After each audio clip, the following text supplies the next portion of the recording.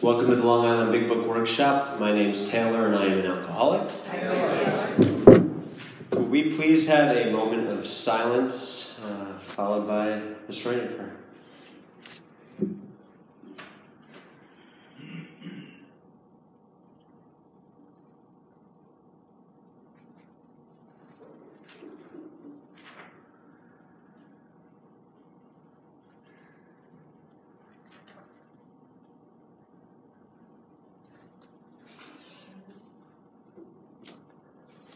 God, grant me the serenity to accept the things I cannot change, courage to change the things I can, and the wisdom to know the difference. Right. The purpose of this workshop is for AA members to share their experience on 5 topics: surrender, forgive, amend, change, and surrender in there. Serve. Thank you, Tim. It is open to anyone interested, so please respect the anonymity of anyone else attending and do not disclose anyone else's attendance without their permission or convey content linked to the identity of the speaker.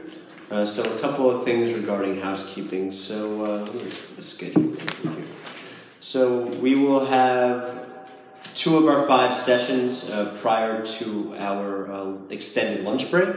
We aim to begin lunch around 12:30 and to resume with session 3 around 2 o'clock. In terms of coffee, it is being made right now. Sorry, alcoholics, you didn't have your coffee to commence the meeting. I know that's really a problem, and all of you, these seats, people probably left when they saw no coffee. Restrooms. We have 2 restrooms at the front. There's also in the beverage room, besides coffee, there's water and soda and tea.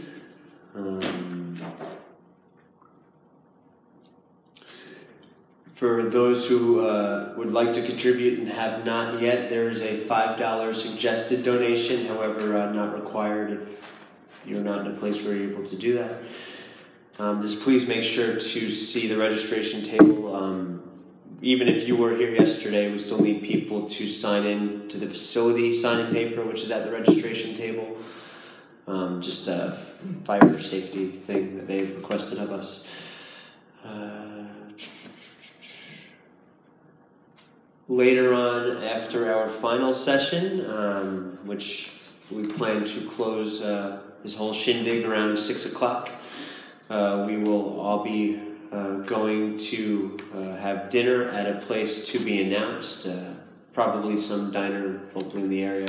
Last night we went to Candlelight Diner. We may very well do that again tonight, but we'll keep you posted on that one. We have a pack of readings for each session that will be made available online. For all those who did the pre-registration, should have had those readings emailed to you. Please check your spam folder. To kick us off, here is a reading for this session on the topic of surrender. This is from page 58 of the book Alcoholics Anonymous. Those who do not recover are people who cannot or will not completely give themselves to this simple program.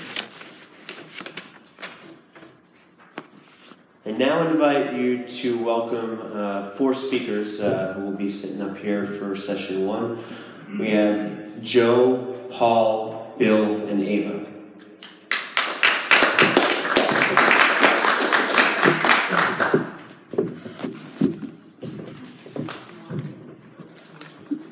One at a time? All right.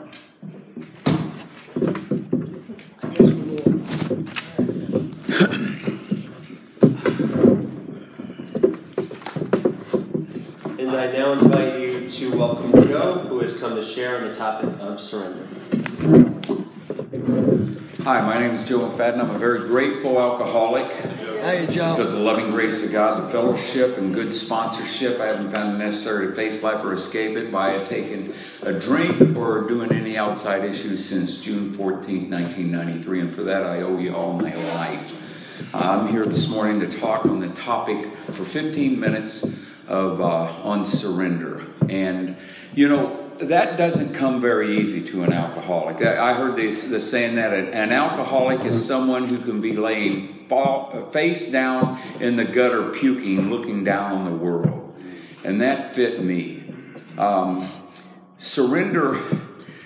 Here's the deal with surrender. There was a good story. I read this morning in one of my readings. There was a soldier that goes into the kingdom, and he goes over to the king. And he says, "Your Majesty, I have some bad news and I have some good news."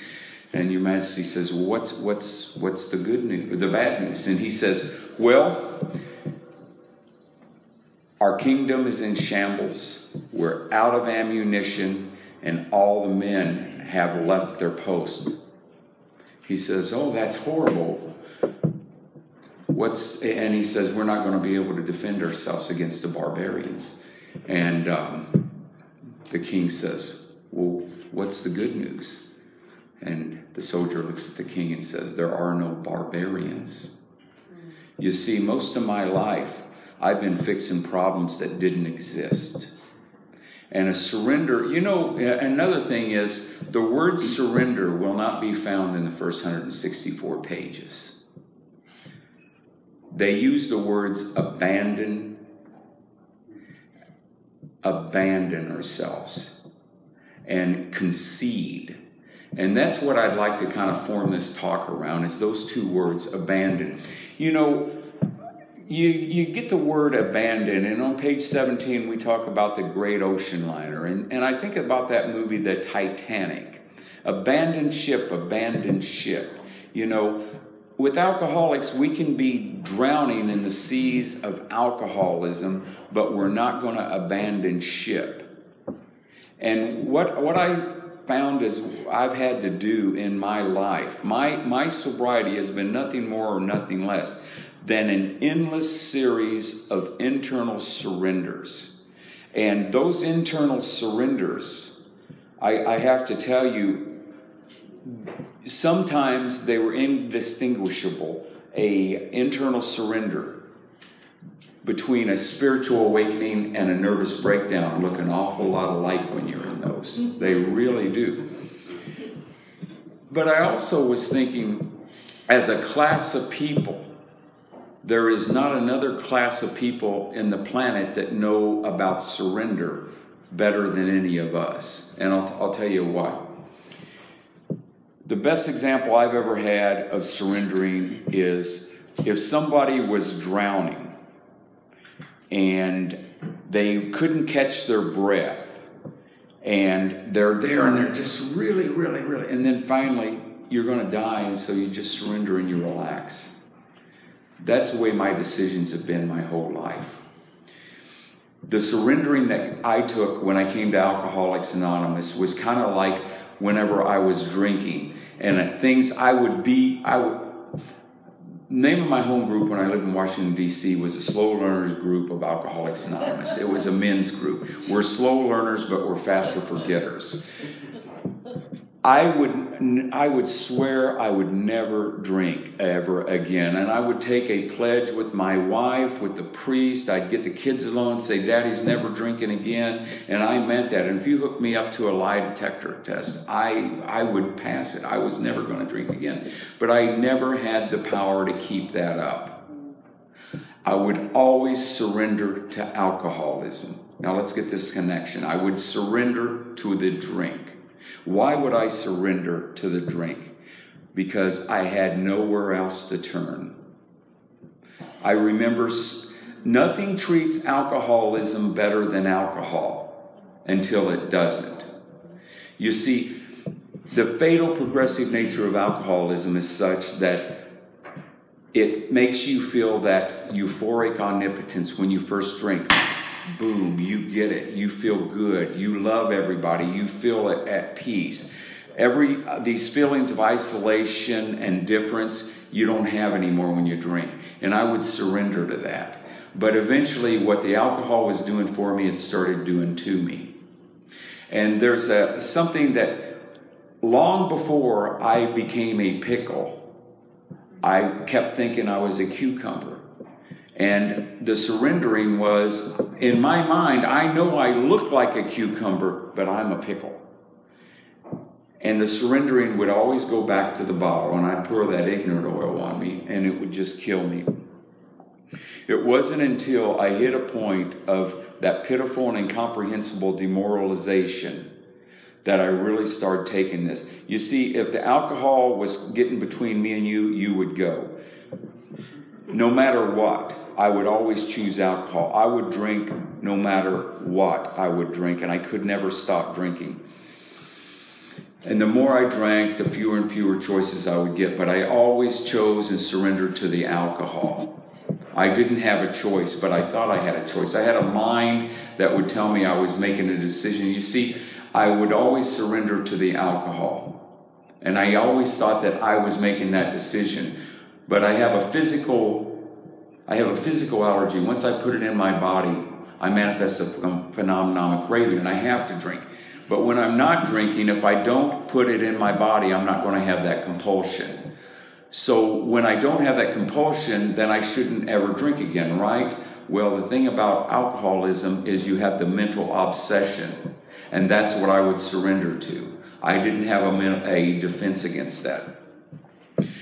When I came into Alcoholics Anonymous, I had tried everything. I tried romance, finance. I tried everything trying to get me to feel better, and nothing would work. And I'd surrender to any new idea. I would see people on TV, and I'd go buy their book. I'd go to their treatment center. I would go try everything. I've been dipped, dunked, and sprayed by the best. I've laid my hands and earnestly speaking in tongues trying to get that, and I would surrender to that. But why wouldn't I surrender to this simple program? You see, Alcoholics Anonymous has a 100% success rate, and what the reading that we had this morning tells us that. Page 58, there are two types of people, the cannots and the will nots, give themselves to this simple program. The cannots and will nots. They cannot or will not give themselves completely to this simple program. Why not? That's the surrender there. Why not? Why, if you had cancer and you went into a doctor and he would say, hey, we have a cure for this, it would mean that you would have to go to a meeting, get there about 15, 20 minutes early, try to help some other people. But we can give you a daily reprieve. You won't be cured, but you will never suffer from the effects of your cancer. There'd be people selling their homes to get to that. But when we're talking about this, they won't do it. And I wouldn't do it. I would always surrender myself to that drink. I knew I could get some relief. But what it eventually did, the fatal progressive nature of alcoholism, is what it was doing for me, giving me that feeling of euphoric omnipotence. Sooner or later, it got down to where it was there, and I couldn't get drunk. And I was at page 152. I couldn't imagine life with or without alcohol. I was at the jumping off place. Well, I wasn't about to go to AA with those willy-nilly Jesus freaks talking about their higher power nonsense. I knew what they were really talking about. So I did the only thing I could do, is I just committed suicide. And I woke up and I was in the Bexar County Hospital, and I found out I was such a loser I couldn't even kill myself, so I jumped out the window to my death, but I was on the first floor. And they put me in a straitjacket, and they took me back to the Texas State Insane Asylum, and I spent 81 days there, having 37 shock treatments, and I surrendered to that. I remember when they put those electrodes on my head and they strapped me all down, I'm saying, God, I hope this works. I surrendered to that. You see, I wasn't an alcoholic when I came in. I had a lot of other problems, but I wasn't an alcoholic. The greatest surrender in my life is the day I surrendered to the fact that when we talk about fully concede to our innermost self, abandoned to ourself to God, utterly to God, without reservation, that was June 14, 1993. And I don't know how it happened, but the grace of God opened up in my life, and I started getting movement at that point. And there's a big difference.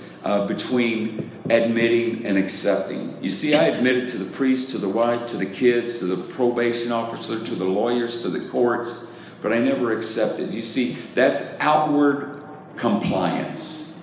And we're talking about inward reliance. Going beyond the confines of mere rationalism, behind my head. And I did that June 14th, 1993, and here's what it looked like. I asked for help. That's what a surrender looks like. Asking for help. I asked for help. I called a man from the hospital after I could talk, and I asked him for help. And he told me he would take me on a spiritual journey of 12 spiritual surrenders called the 12 Steps of Alcoholics Anonymous. And he said at the end of those 12 steps, I would be changed. That if I could change, I wouldn't need Alcoholics Anonymous, but I would be changed. And the big book talks about being possessed by this power. Lack of power is my dilemma. And at the end of this, I had a personality change, and I'm not the same person I was. But I had to surrender to the process. And how do you surrender? I'll tell you. Step 3 is where the surrender is. And I got to say this, is the best advice I got when I was new is they looked at me and said, you little shit, this isn't Burger King. You don't get it your way. Said Alcoholics Anonymous I said, well, it's a simple program for complicated people. And they said, bullshit. Alcoholics Anonymous is a simple program for people who think they're complicated. He said, Alcoholics Anonymous cannot, will not, never has, never will, and is absolutely impossible to fail, provided you take some certain steps. And when you take those, you will have change. No one in Alcoholics Anonymous, if there are only 2 people who will not make it, it's the cannots and will nots. And I took the steps, and things started magnificently changing in me. You see, he told me, he said, Joe, the number 1 offender is resentment, right? What's the number 2? What's the number 3? And I have to tell you what I believe they are, is old ideas. He said, Joe, it's not an old idea if you still believe in it, if you're still letting them guide you. So surrendering those new old ideas were a big thing for me. It was like the surrender that I had to make was, at the end of the World War II on the USS Missouri, MacArthur was there, and Japan came up and they did a surrender. And when they were there to sign it, they handed the guy of Japan, the guy who was their representative, and they handed it to him, the unconditional terms of surrender. And he says, okay, and he picked it up and he started reading it. That pissed MacArthur off. MacArthur goes over there, rips it out of his hand, says, it's unconditional, sign it. If you got a good sponsor, that's what he's going to do. Now, what do I do? What do? We had an atomic bomb of alcoholism go off in our life. They cleared away the wreckage of the past. What do I like to do? I like to keep a couple villages of recreational depression, right?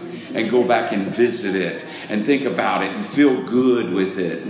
But they didn't do it. They cleared away, and today they're a superpower. And that's what we do here in Alcoholics Anonymous. I'd just like to say this, is if you want to know how to surrender, it's just this simple. 4, 5, 6, 7, 8, 9, 10, 11.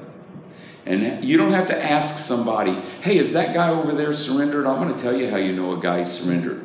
He's got a gleam in his eye. He's smiling. He's trolling for newcomers. There's 2 types of meetings I go to. I go to meetings where I go to get fed, and I go to meetings where I go to feed. And I have to tell you, there are days I don't know which is which. And here's the deal about surrendering. You're going out there, you're here, and because we're uniquely qualified, the thing you hate the most about yourself is the very thing that makes your life, and you've been divinely qualified to reach and save someone else's life. It's as though we hear the silent screams of other souls. And we walk in and we hear them, and we reach into their consciousness, a dark cavern, and we reach in there and we can hear it. No one else can hear it. Not the priest, not the psychiatrist, not the doctors, not the family, but we hear it, and we reach and we grab their finger tips, and we lock their hands, and then we grab them like that, and the sunlight comes up and hits their wrist, hits their elbow, hits their shoulders, and then they come out, and you see the chin, and then when the sunshine hits the face, we find it was us that we were pulling out. Good is the enemy of the best. And ladies and gentlemen, Alcoholics Anonymous is first class, and it's given me the best. Thank you.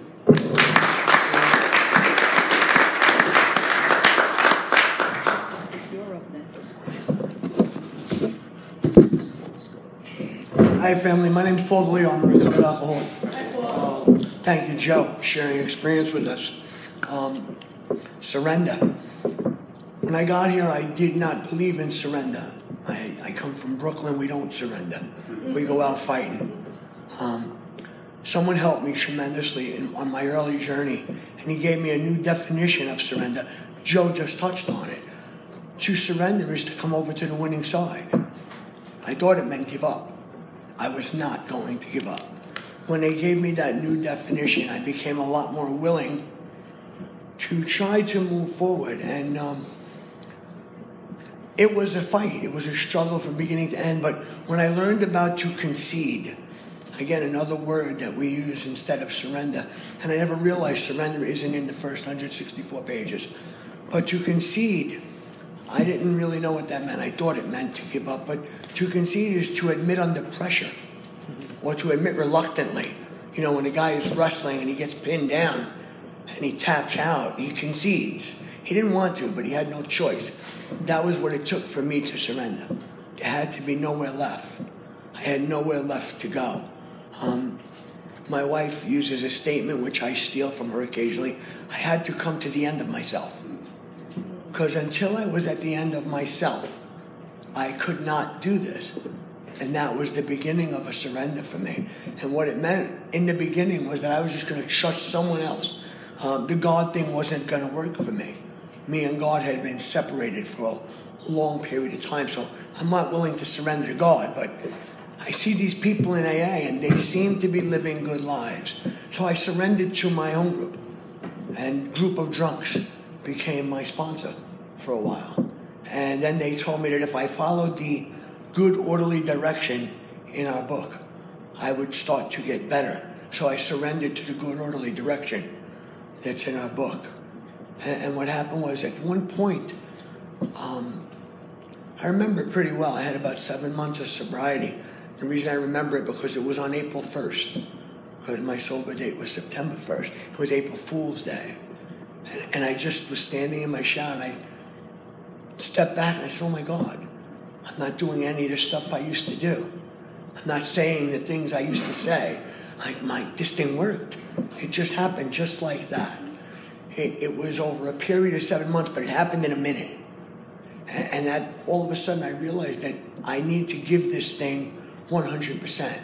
And at that point, I became surrendered. I didn't surrender. I became surrendered. Someone surrendered me, my higher power. And as I've done this journey, I've learned that I still need to surrender every day.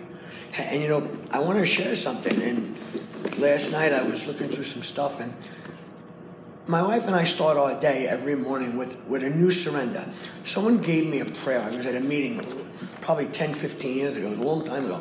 And he gave this out, and I read this prayer, and I put it away. But then years later, I picked it up, and this is my surrender every morning. The prayer says, Dear God, I am powerless, and my life is unmanageable without your love and guidance. I come to you today because I believe that you can restore and renew me to meet my needs today. Since I cannot manage my life or affairs, I have decided to give them to you. Put my life, my will, my thoughts, my desires and ambitions in your hands. I give you all of me, the good and the bad, the character defects and the shortcomings, my selfishness, resentments and problems. I know that you will work them out in accordance with your plan. Such as I am, take and use me in your service. Guide and direct my ways. Show me what to do for you. I cannot control or change my friends or loved ones, so I release them into your care. For your loving hands, do it as you will. Just keep me loving and free from judging them. If they need changing, God, you'll have to do it. I can't. Just make me willing and ready to be of service to you. to have my shortcomings removed, and to do my best. Help me to see how I've harmed others. Make me willing to make amends to them all. Keep me ever mindful of thoughts and actions that harm myself and others and which separate me from your light, love, and spirit. When I commit these errors, make me aware of them. Help me to admit each one promptly. I am seeking to know you better, to love you more. I am seeking the knowledge of your will for me and the power to carry it out. And I have been reciting that prayer every morning for probably, I think it's 12 or 13 years. Started a few years before I met my wife, and then my wife and I started saying it. And the truth is, with that prayer, if I could actually do that, I can't, but I try to live that way. I try, and then what I do is I go through the day and remember that it's none of my business. I don't try to say prayers anymore. I try to be the prayer. Instead of saying the prayer, if I become the prayer, it changes my life. I need to do those things instead of read them. And when I start to be the prayer, the surrender becomes complete, because now it's not my business anymore. And then what I do is, again, I surrender at night.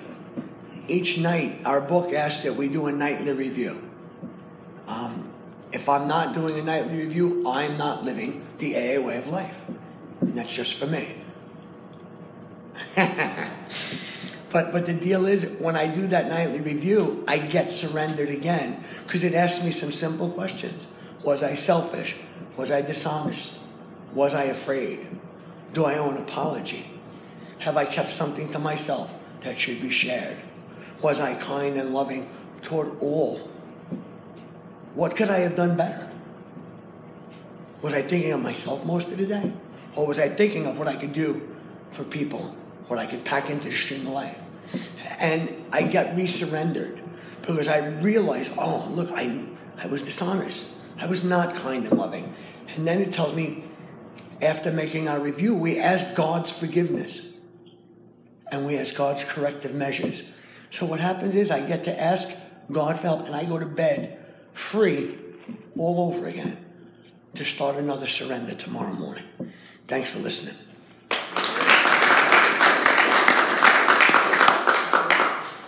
You're up. Hi, my name is Bill. I'm an alcoholic. Hi, Bill. Nice to see you all here.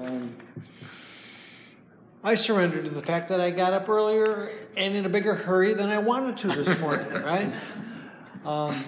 I could have chosen to stew on that for longer than the minute or two that I did, but I've learned through some of this process that we are exposed to, that I don't have to live or think the way that I used to. I came in here with all kinds of problems, you know. I didn't realize that these problems for a long time were centered around my bad thinking and my bad habits.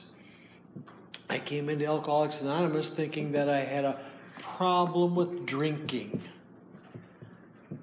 And I did, by all measures. What I didn't realize was how deep the problem was in thinking, and in this hole inside of me that was really a hole that I thought something outside of me or something that I could put through my head would fill. And I had to learn about this conceding to my innermost self, A, that I'm an alcoholic, and B, that I cannot fix this thing myself. Boy, that was the biggest conceding that I had ever faced. I can't do this myself. Because I think, like most of us, you know, it's like we're taught and we believe that the solution is available if you just, you know, toughen up, do the right thing, get the right information, suck it up, and go for it, right? I tell you what, I sucked it up and went for it about as much as anybody could go. But I didn't realize I was fighting something way bigger than me. I didn't realize. And there's still a sick part of me that wants to chirp away, even now, that says, you know what, I got this thing. You know? We're talking about resurrendering, you know? I'm often having to resurrender. And these days, I'm resurrendering my will. That's what I'm surrendering. When I first came in here, that surrender was pretty easy. Let's see. It was put to me very simply out of the Big Book of Alcoholics Anonymous. Continue the way I am, living in my step 0, step 1 stage, or accept spiritual help. And I tell you, I had heard that, but I didn't realize that it was that simple. There was always the yeah, but there's door number 3, 4, or 5. And being around and in love with AA as I have become, and being blessed with working with many, many people of various stages of sobriety, I used to think it was just me and like the newcomer mind who would say, help me, help me, help me, and then don't tell me what to do, right? It's all of us. Everybody that I have met in AA, no matter how much time or whatever spiritual garb they claim to be wearing, there's an element of that. And if I'm wrong, I hope to be, and I'd like to find that person. So I surrender to the fact that this disease is much bigger than I am. I surrender to the fact that these steps were available not to be academic. If they were, we have a friend in St. Paul, Minnesota. And by the way, I'm from Minnesota, and hi from Minnesota. And we have a friend in Minnesota who says, there are times when life comes at us point blank. And it seems like we're reeling backwards and I'm in a reactionary position. That's the way I spent most of my life. Life's coming at me, I got to run and defend. Run or defend. And I've learned through this process that there's a different way to live. See, I had a living problem, not a drinking problem. And I'll tell you that I took a lot of other substances. And I do believe that AA is for alcoholics. And it took a while for me to learn that I have alcoholism, and I took drugs alcoholically. I had to surrender to that because I thought somehow I was special because I was like a dope Goliath, And I'd go to AA, and some of these old timers, they'd be patient, but I could see their patience was running thin with guys like me because I sobered up back in 1978. My lasting sobriety date at this point is May 5th of 1980. So even after I surrendered and I got it, you could see there's a gap in there. And that gap was me taking charge one more time, not surrendering to the process. Now, those were times when I gave in to the chemicals. What about all the times since then that I give in to other things that I know I've learned aren't good for me, but I think I'm going to do them anyway? Now, we have a 10th step, and I'm a big believer in a 10th step and having a 10th step group of people that I trust and we are intimate with. And I call up and go, you know what this moron's thinking today? And I said that that's for effect. I don't talk to myself in my head that way anymore. I learned that words are very powerful, and how I talk to myself about myself is very important to change. And that was another piece of surrender. 2 hours left? Okay, thanks. I'll surrender to that. No, there was a lot of different things that came to me as the result of surrender come in the form of new awarenesses, new awakenings, and I used to call them lines to cross. Back when I came into AA, it's like, well, I'm not doing that. That guy's worse than me, right? As long as I'm on this side of the line, I'm good. And I would keep marching over these lines. So these are definitive things that I put in my head. And the same is true with surrender and with God.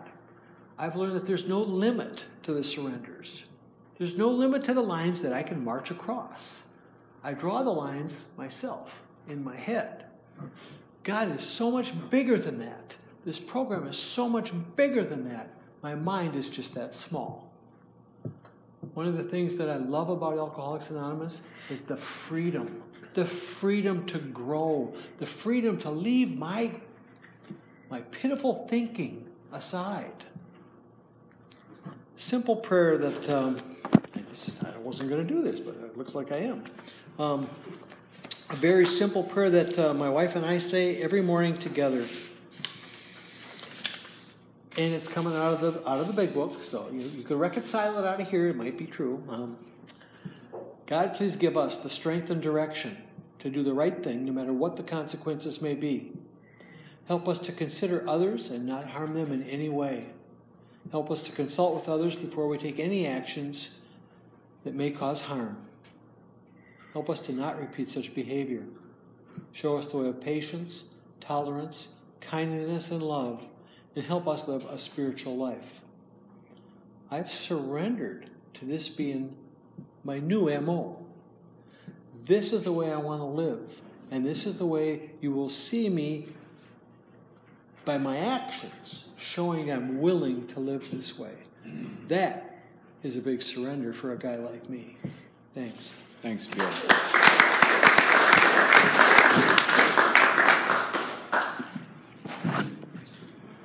Hi, everybody. I'm Ava, and I'm an alcoholic. Hi, Ava. This morning, great to hear everybody's comments on surrender.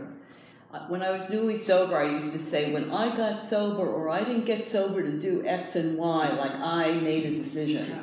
And in retrospect, I was surrendered by alcohol and by the way that I lived. It was like a dog with a bone. When it let go, it finally let go.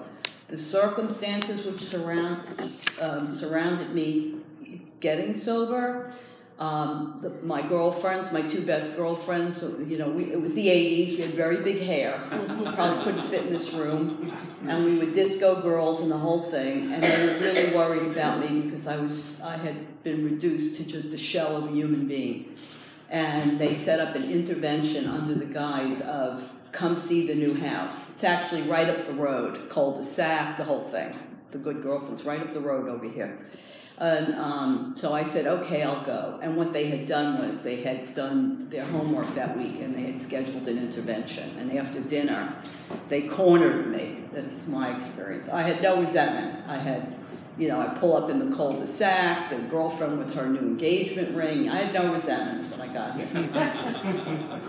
And they said, we're really worried about you. And they approached me once before, but I couldn't hear them. And I was so tired.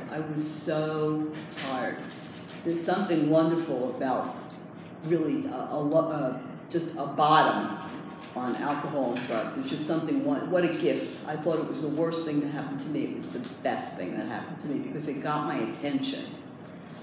So after the dinner, I went and they said, call this phone number. And it was an intervention hotline. It was one of us who was doing service. And I got on the phone and I went into that room. Yeah, but I know what I'm doing. I'm going to move to California. I had a whole plan and all this attitude, unwilling.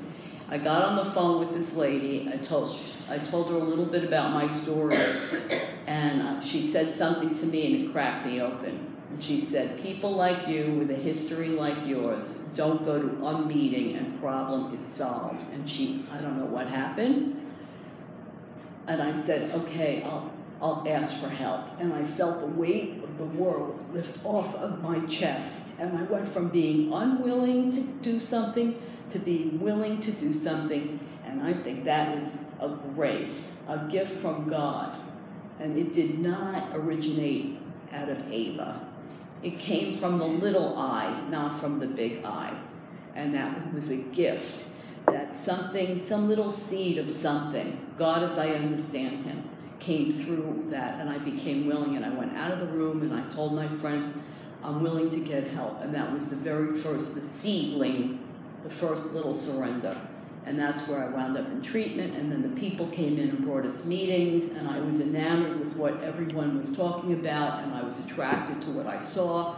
And I said, I am going to do what these people do, which was the next little seed of surrender.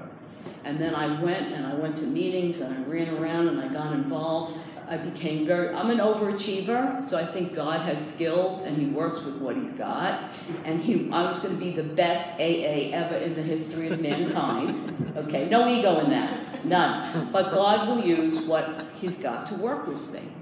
And so I ran around going, and I had, of course, 750 service commitments in 90 days. That's who I am.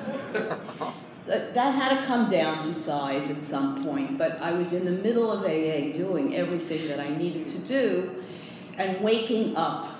I had been sleepwalking my whole life. I had no self-awareness whatsoever.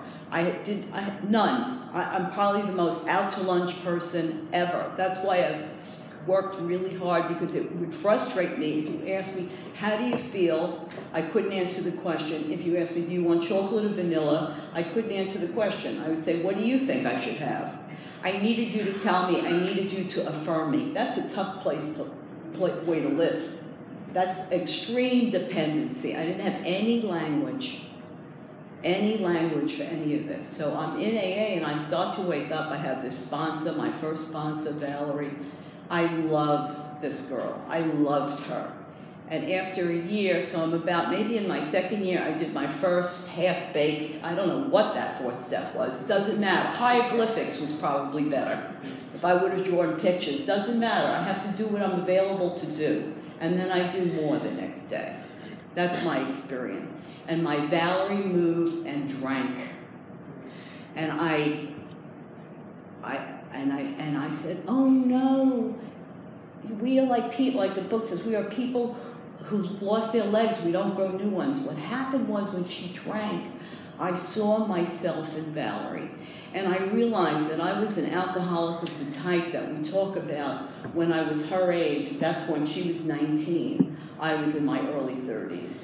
I saw myself in her. That's the magic of identification. Up until that point, I was kind of, listening and doing, and then when I could see, I could see. You can't see till you could see. You can't hear till you could hear. And then I said, oh my God.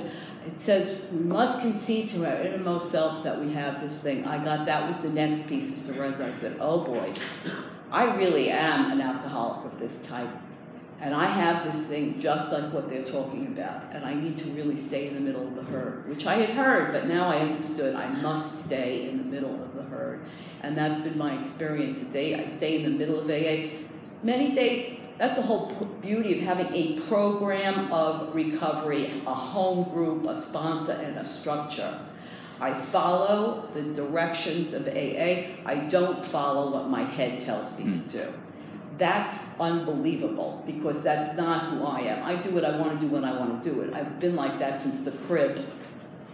And so I override my mind today, a day at a time, because you taught me how to do that, and I follow what AA tells me to do, and I don't default to Ava's mind. And if I'm lucky, I can access the higher power, the highest self, whatever you, God as I understand Him, and I can hear that voice. And on the days when I'm too messed up or in self, which I didn't even understand what that expression meant, like not feeling so hot, okay? I follow the external voice of AA. Go to the meeting, get there early, pick up the phone, answer the call. I don't want to hear about it, So I have like all these voices in my head now. Some of them are the different sobriety voices, thank God. You implanted them while I was, setting up the chairs. Of course I was. And the other thing that I did in my early days, which always helped me, and it was the best foundation, was because I got the message in a detox, I joined the institution committee, and I brought meetings to rehabs and detoxes for maybe the first 12 or 15 years of my sobriety. So at least best things forward, I see myself, and there's nothing more delicious than going to a meeting and telling the people the good news. We have a way of life that works for people like us. Come join us. Just do what we do, and we'd love to share with you and show you how that works for us. So thanks for listening.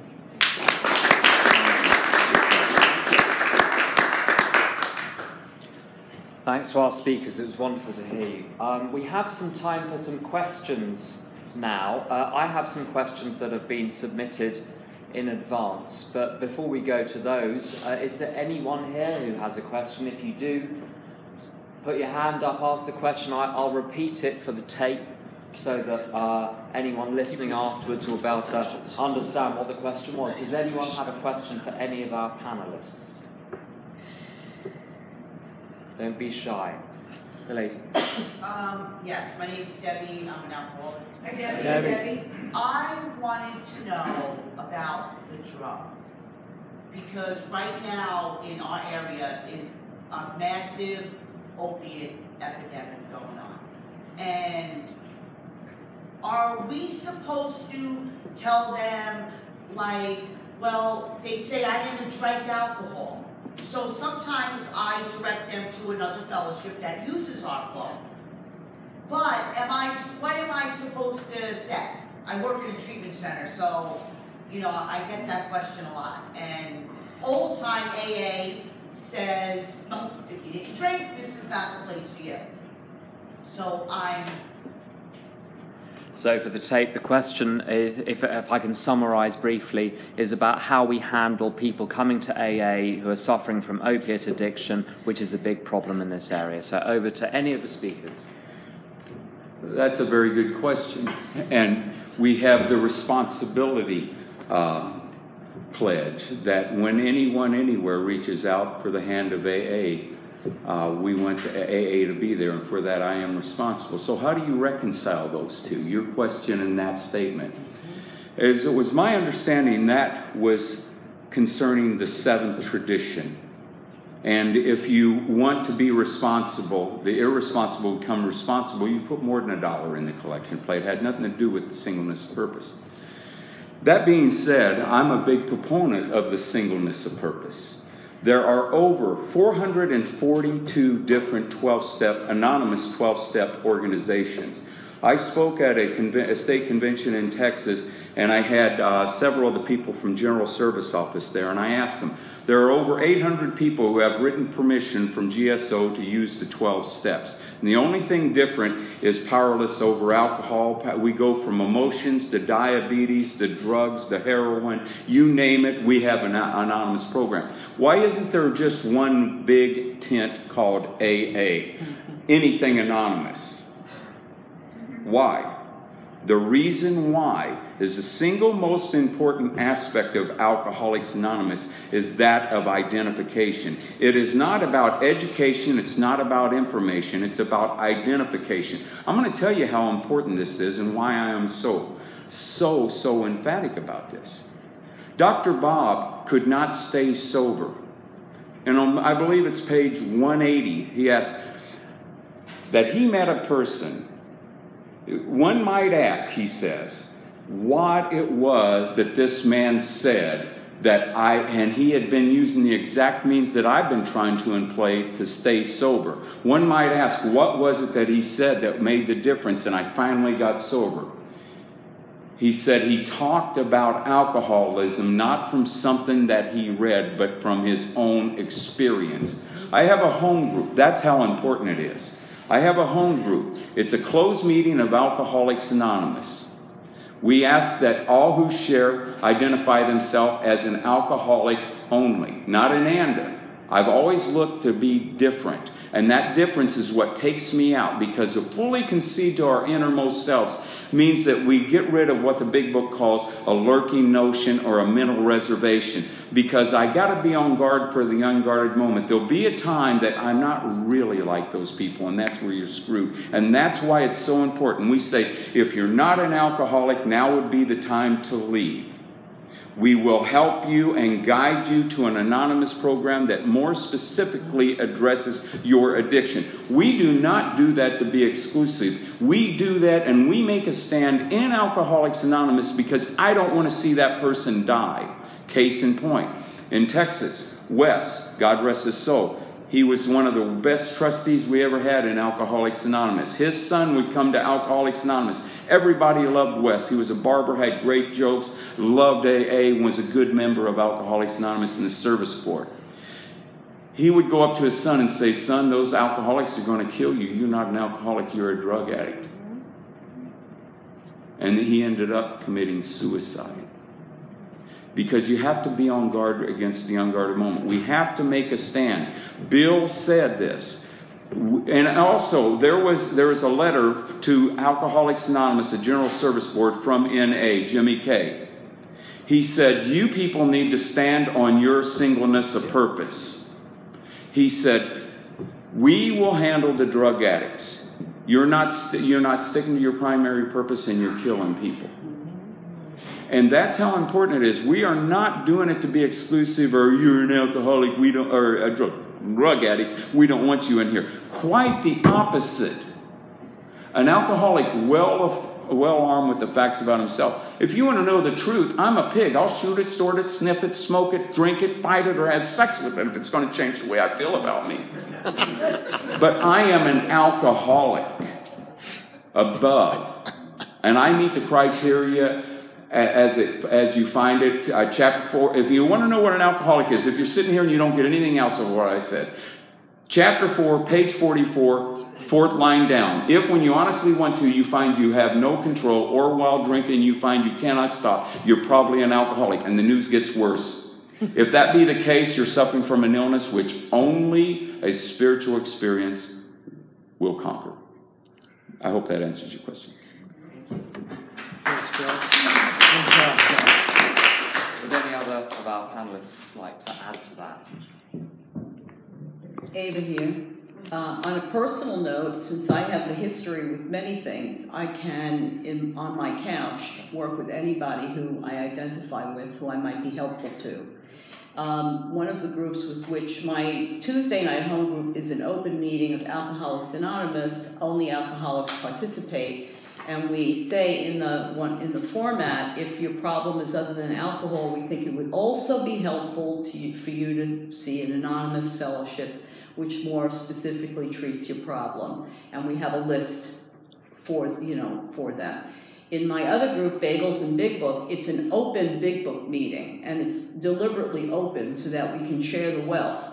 Only when we go to the sharing portion, because it's an Alcoholics Anonymous meeting, we say this is an open meeting and all are welcome to attend.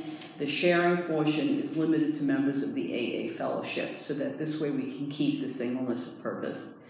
And then a number of years ago, through a series, I was praying for a boyfriend, and instead I wound up with a fellowship of gay men called Crystal Meth Anonymous. I told them I should have been more specific in my prayers.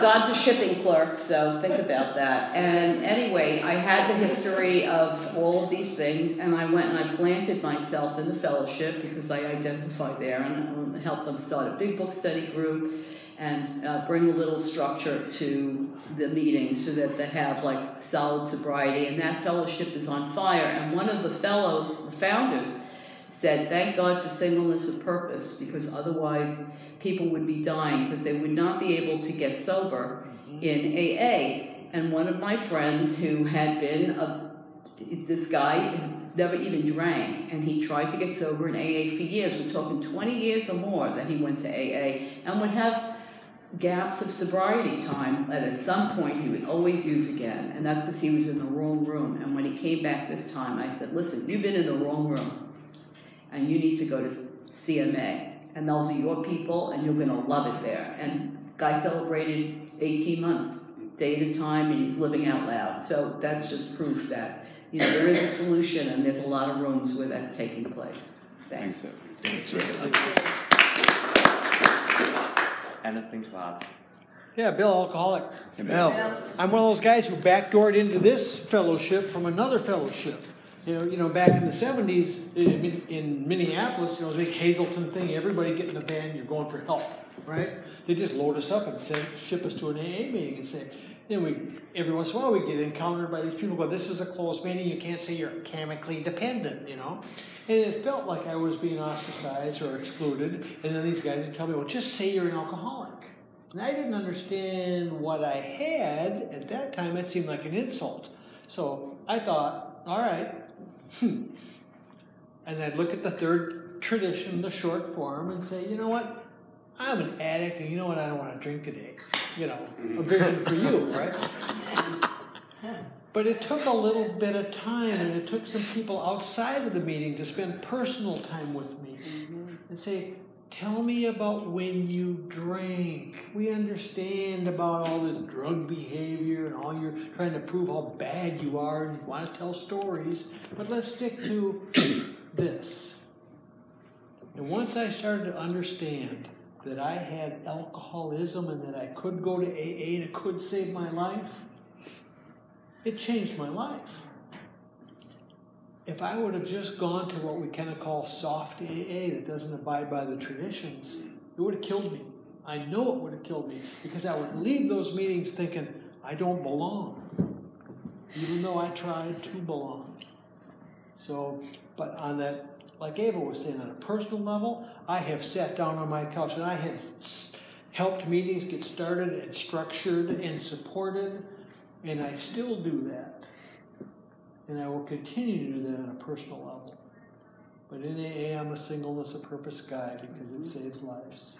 And it saved mine. Thanks. I had oral alcoholic, just a quick one. Our panel did very well with that, but my personal experience when I got here, I was a member of the ANDA. I was an alcoholic ANDA.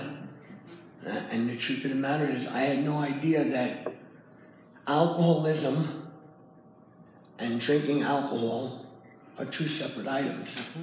I thought alcoholics just drank a lot. You can't be an alcoholic if you don't have the two symptoms that Joe talked about. There's only 2 questions, page 44. When you want to quit entirely, you can't. And when drinking, little control. If you don't have those 2 things, you're not alcoholic. And my job is to identify a newcomer. If he's not alcoholic, I am doing him a disservice by allowing him to stay in our fellowship. Because you will thrive, just like the name of this place, with like-minded people.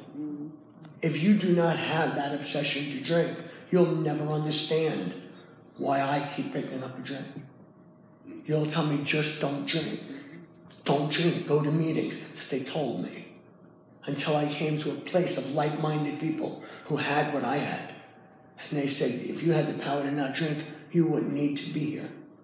So I had to learn the difference. And then today I take a little time and identify the people I work with. And if they're not alcoholic, I will send them to a fellowship that will help them to get what they need. Good question. My name's Tim. I'm an alcoholic, by the way. Tim. Just one tiny thing I want to add on that point. My home group is a big book study in Alcoholics Anonymous, but many members of our home group will go out and do step and tradition workshops to help some of the smaller, newer fellowships with our experience of the big book, so that they can marry the experience of AA with their personal experience of their own addictions, so that they can. So we're not building a wall. We're offering them everything we have, but it's not within the group. It's individuals going out, and some of us travel all over the world to help seed these new fellowships with where we have. I'm multiply addicted. I have been able to help people in other fellowships. There is some other questions that we've had. One of them, it's a common question that I get asked, is when you're dealing with a sponsee who is, shall we say, struggling to surrender, maybe they're relapsing or they're obstinate or they're whatever, how do you handle it? Any? Well, that's a good question. And as far as I know, and Bill references this, there's no way to make someone do anything here. And I have to just say this, is they say there's a co-founders of Alcoholics Anonymous and Bill and Bob. I strongly disagree with that. I say we have 3 founders of Alcoholics Anonymous. And the 3rd founder that I haven't mentioned yet is our greatest 12-stepper. And until that member of the tri-founding membership of Alcoholics Anonymous is through with its 12-step work, we can't start with ours. And that's alcohol. Yep. Alcohol's got nothing makes you more willing than a good ass whipping by alcohol. And I don't pick green apples. Because it gives you a stomach ache. I don't try to teach a pig to sing. It irritates him and frustrates me. When you come into Alcoholics Anonymous, there's nothing you can say to hurt an alcoholic. When you come into Alcoholics Anonymous, if you want this, if you've been blessed, where's the word slip come from? It comes from slip from the grace of God. When you're in that grace of God and you got that willingness, we could put bars on that door out there and they'd find a way to chew through them. And if they are not willing, there's nothing you can do to make them willing. And old Mark Houston, he used to always tell us, bop till you drop, little brother. and that's about it. And the surrender and getting someone ready comes from the grace of God. And our big book references it very well. If he is to get sober, the desire must come from within, not without. You either go within or you always go without. That's all. Hi, family. Paul, alcoholic. Hey, it's funny. This morning I saw an old card that I used to give out, my phone number. Alcoholics Anonymous used to have a commercial on TV a long time ago, and I used the saying from that commercial. If you want to drink, it's none of my business. If you want to stop drinking, that's my business. Drink till, I'm not the kind and loving type. My guys tell me they want to tell them go drink. Have a good time. Call me when you're ready. And it was touched on. We don't get to surrender people. They have to be surrendered. If they want to drink, it's none of my business. And that's important because it says so in our book, we can't save them all. But at least we can take a kind and tolerant view of each and every one.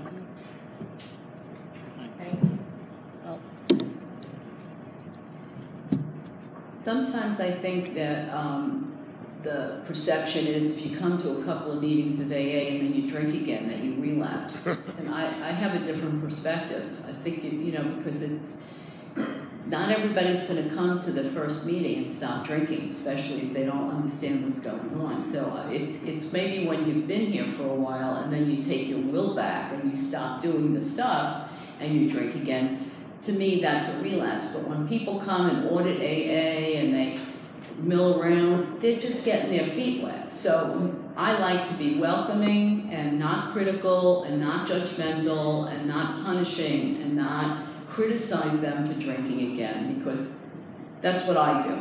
Just encourage them to come back, to keep coming, to listen, to understand. Maybe get some outside help to help them understand what they're up against. Be encouraging. And my favorite newcomers are the ones who come and they're like pissed off and they're not willing, really. And they don't really want to get sober. They don't even know what they're doing in the meeting. And somehow you tell them, you know what, this is not for people who need it. It's not for people who want it. It's for people who do it.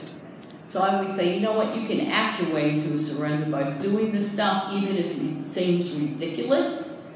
And those are my faves, because I meet them all the time, and it's possible, and they can act their way into a surrender. So that's what I do. Thanks. I remember telling Sam K in San Antonio, I said, you know what, screw AA and screw you, I'm going to go out and get drunk. He goes, I've been waiting for that to happen. I hope you get drunk, you little bastard. You want $20? I stayed sober a year to get you. I'm Bill Alcoholic. I find it funny that this question came up about some of the obstinacy and some of the obstacles that get in the way after sobriety. I think we've touched on a lot about coming into sobriety, but what about after the fact, right? I've been blessed to sponsor a whole lot of people who have had time and can quote this book verbatim, and they're nuts. So what do we do about that, And I had mentioned last night that I used to think it was kind of like the motto of the newcomer, help me, don't tell me what to do. That's even more the case with these mid to older timers that I run across or that God throws at me. I think it's punishment some days, but anyway, and it's a blessing other days. Really, it's a blessing overall, but it seems that way sometimes, But it's like the world's coming at us at this crazy pace, and it seems like it's a personal attack. And what am I going to do about this? And so I might say, well, did you pray about it? Well, of course I did. Oh, that's why you're agitated and doubtful, right?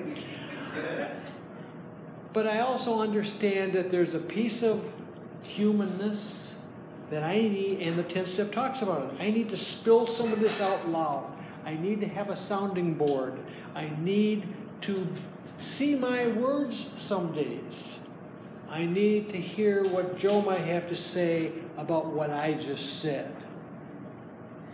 So I need the human element, because I can convince myself that I'm so spiritual. Me and God got this thing going on, and I don't need to get out loud with it.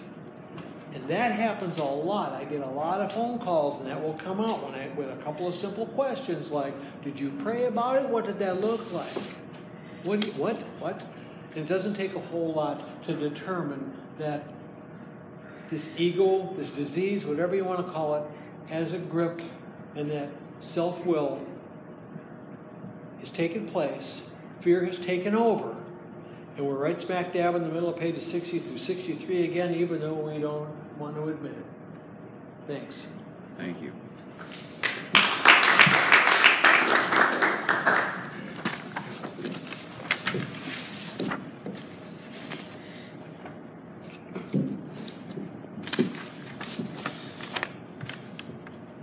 I'm Taylor, and I'm the craziest person Bill sponsors.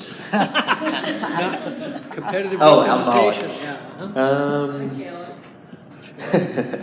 Thank you to all our speakers, and thank you for the questions. So we've run out of time for this session, I'm afraid.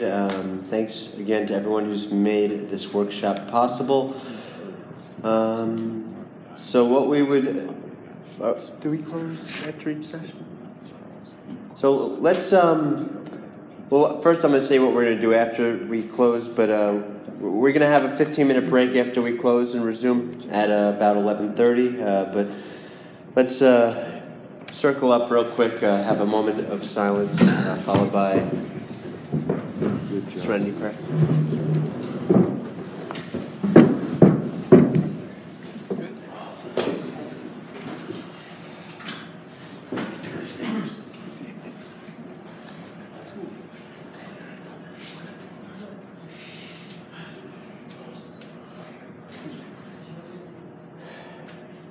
A quick moment of silence.